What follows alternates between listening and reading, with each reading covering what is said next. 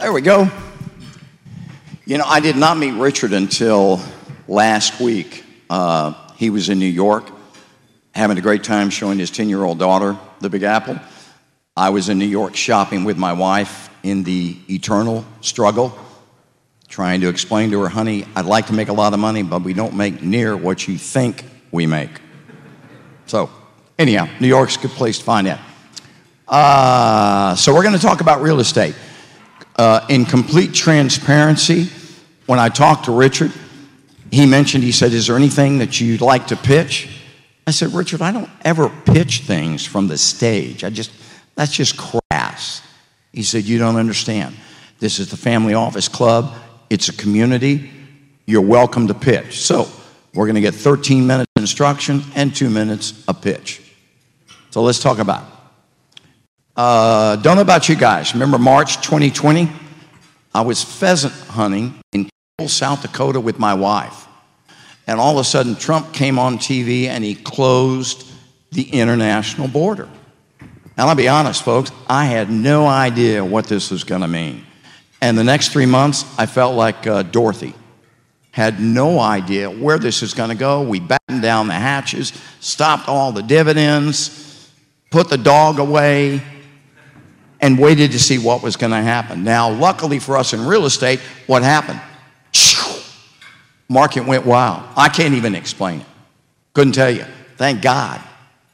But the reality is, in the last 2 years, I read a lot of stuff by the analysts and the bankers. I have no idea why when the Wall Street Journal wants to quote somebody, they call a college professor to ask them about the real estate business, right? I've got 200,000 agents out there. I started selling houses when I was at junior college as a sophomore. And I've got 50 years experience, like Richard said. So when I look at this market right now, yeah, it's different because we had a pandemic. And then again, it's not.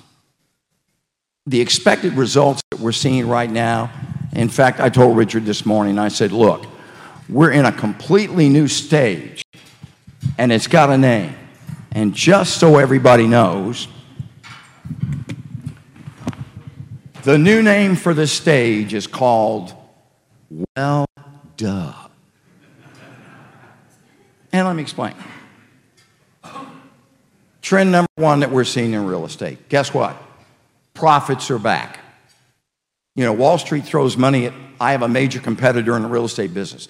They gave this guy $2 billion to go compete with Keller Williams. $2 billion.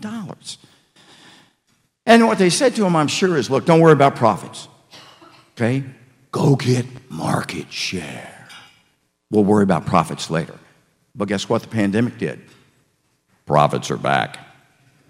And they're back because, like many of you, when the pandemic hit, we had no income coming in initially. So the only two things we could control was either some of the income coming in or your what? Your expenses. So everybody started looking at their expenses, didn't they? And by the way, the pandemic only clicked that in. At that point in the pandemic in 2019, we were 12 years into a 7-year expansion, right? Everybody was going, how long is this going to last? I know we were. And so all of a sudden the pandemic hit, and everybody starts to look at their expense line. Here's somebody who looked at their expense line. Amazon went crazy during the pandemic. Then in 2021, what happened to Amazon sales? Why? Well, because everybody started getting out and going and looking at retail stores. It's nice to go to Barnes & Noble and look for books. It's just a nice thing to do. But all of a sudden, as they started to analyze their distribution centers, what did they find? Hey, fellas, there's a reason we're not profitable. We have 10 million square feet of space in our distribution centers that we're not utilizing. Well, duh. So all of a sudden, lots of space from Amazon. Here's another company. I love this. We've got Facebook in Austin, Texas. They had signed a lease for a 689,000 square foot multi-story building in downtown Austin. And just about the time they were going to go move in it, what'd they find out? You know what? We can let 11,000 people go and not skip a beat. So they're not going to move into the building. They're going to sublease all 689 square feet. Good luck. Well done. What's happening is everybody's starting to rethink their space in real estate. And if you're not rethinking your space, you're crazy. So the average employer is now looking here saying, okay, well, if I've got flex situation where I can send some people home, how much space can I save? And that answer is going to be different for everybody. But I'm just going to tell you, get ready, it's going to be less. They won't need as much as what they did. Office workers, retail space, Target's dropping these little mini units around. There's a reason the density is going to increase. And we see this as a long-term trend. It's not going to change. Which, by the way, somewhat leads to the second trend, and that is that what I call work 2.0. The nature of work is changing, isn't it? You're seeing it at your own operation. And here's the thing I would tell you. Office is not dead. All you guys out there, family offices with B-class offices, don't unload those things yet. Because what's happening is it's going to be a metamorphosis about understanding how you operate with flex workers. Let me give you an example. In this room, we have 4 basic personality styles. Every one of you has one of these styles as a major leading indicator for you. 2 of those styles won't work at home. There's a reason Jamie Dimon's sitting down there on the 65th floor of the Chase building.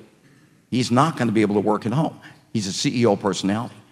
And by the way, you're not going to be able to send your creative people home. They're creative because they collaborate. And by the way, your salespeople too. I mean, people go, oh, Joe, you must love it. Your real estate people, they can work from home. They can work from anywhere. Yes, but understand something. If they don't collaborate with their other people, it's not going to work. It will not work. There's 4 things that a company has to do to be highly, highly successful. One of those is very important, and we call it, Camille and I had laughs about it a month ago in New York. It's called culture. How in the world can I run a company and create a culture if everybody's on Zoom? How do my young people come to work into my operation and acclimate themselves into the organization if they're never there? I just got through speaking last week at the Schack Institute of Real Estate for New York University. 150 young real estate whippersnappers. You know what I told them? Get your butt to the office. Get into the office. Go, don't worry about the money. Go where you can learn from somebody what you need to know. The money will come later. But the culture that you create at your company, that's the glue that keeps people there. And so with this new flex work environment, let me make a suggestion. Go back and look at the job descriptions that you have in your own operations and see if indeed they're set up for the new flex environment. I bet you 9 times out of 10, they're not. Everything was geared to having everybody there. But look at it, you'll be shocked. You may have to rewrite it. Trend number 3. If grandma didn't use Amazon before the pandemic, she does now, right? I mean, we had a niece who got married. We had to do the rehearsal dinner via Zoom.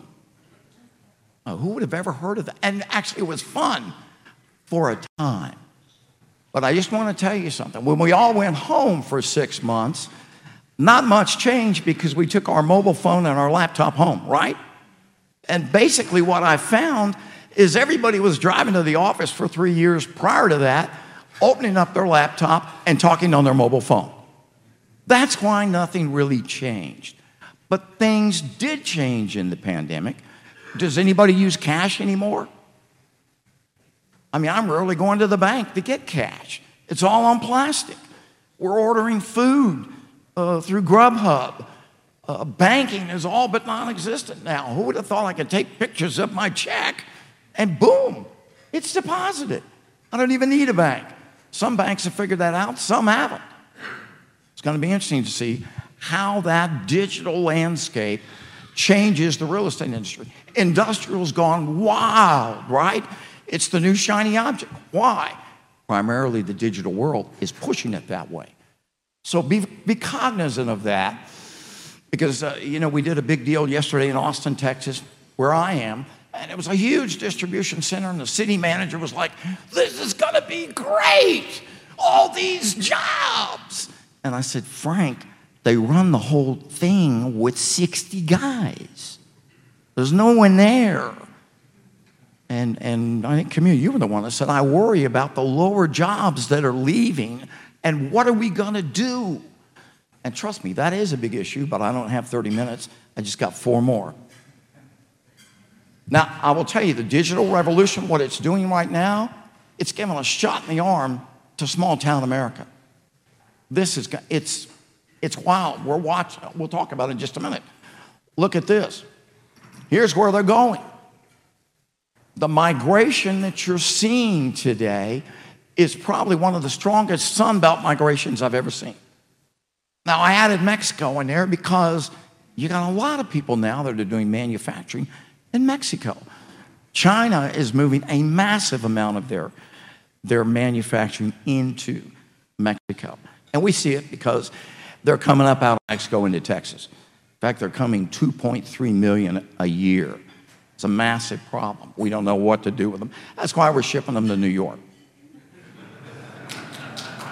Trend number 4. Trend number 4, industrial is back. The best thing about the pandemic was it woke up our attitude about manufacturing globally, didn't it? So all of a sudden, you've got a lot of manufacturing coming back to America. I think this is a very good thing. And manufacturing's either distribution centers, which we've all seen these all over the place, or manufacturing, core manufacturing itself. Let me share something I'll bet y'all didn't know, though. You see this little triangle here? Starting from really the Great Lakes, North Florida, back to Arizona. I call this the golden triangle of industrial. And here's why. Look at your infrastructure. We have 7 Class 1 railroads that run throughout the United States. Look where the confluence of those railroads ends up. There's a reason that Savannah and Mobile have turned into incredible ports. And it all plays into this. Anyhow, just a little trivia there, fun. Trend number 5, scarcity is here. It's not going away.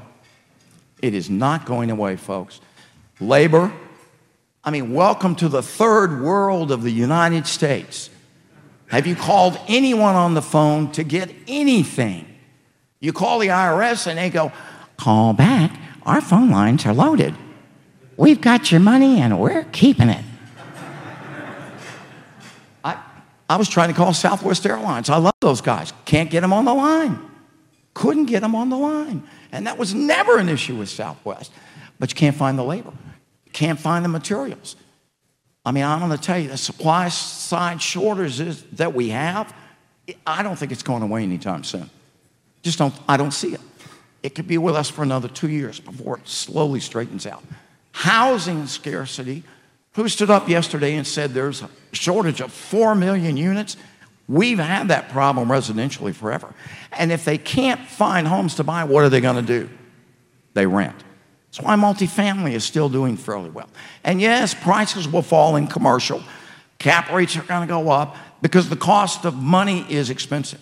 By the way, just for the record, I think the Fed is crazy. What they're doing right now, it's crazy. Let's just go choke everything off, raise those rates. We'll stop that demand. Well, yeah, you put the country into a huge, big friggin' recession doing it. Even though we got 11 million jobs we can't fill. But to fix inflation, you've either got to fix supply or you got to fix demand. They're going to kill demand as supply slowly works its way back up, but it's going to take time. Now, by the way, from a real estate perspective, I don't care. Because it's either a buyer's market or a seller's market. And what you'll find is when you talk to a stockbroker who really knows what they're doing, they'll say, we love volatility. Why? Because that's how you make your money in the cycles. Okay, so, everything changes except human nature. It's one of our 4 rules of the road for real estate. Forgot I stuck that slide in there. Here's the pitch. What's the difference between stocks and real estate? Anybody know? Here's what it is. Insider trading is totally legal in real estate. So how do you get the best insider trading? You get it by having 200,000 agents around the globe from Aruba to Zurich who, every time we talk to them, say, when you guys come across a great tract of land, call me. And that's what they do. Ladies and gentlemen, we've been doing land limited partnerships for years, very profitably, because our agents walk in and go, hey, Uncle Ned, he's got 169 acres over here in Inglewood, and he's had it for 75 years. He thinks it's time to sell. Our response is, would you like to make a full commission on it? And the answer always is, well, duh. And so we've never done this on a massive scale. And my good buddy Diego said, you know, Joe, if you had a brain in your head, you go put a nice fund together, 150 million, put the money in the bank, go find those deals, use the typical European model. You get your money first, then we'll get our money. And so we're going to do that this year. And I already see deals popping up that it sure makes me. Had a call last week, Fort Myers, Florida. I have a project in Fort Myers now. It finishes up. It was an RV park. We love the RV space, by the way. But the guy calls and says they got wiped out in the surge, 22 acres, $20 million deal. If we do the entitlement, there's $80 million worth of value. By the way, we don't do vertical. Been there, done that. Don't need to do any building. Y'all can do the building. But we love to buy, get the dirt, get it entitled, flip it to the developers or flip it to the final users. It's very safe. The multiples are great. Who was it? Who was the dirt guy up here yesterday? I love, what? There you go. Who said we love dirt? There's a lot of money to be made in dirt. Key is you've got to find it, though, to get it coordinated. So if any of y'all have an interest in that, I guess go to WAVA. Does anyone know how you pronounce that correctly? WOVA. Go to WOVA, give me your name and an email, and we'll get back to you. I got to hop on a flight to Bogota this afternoon, so it won't be till next week. Thank you, ladies and gentlemen. Thank you, Joe. Thank you so much for being with us.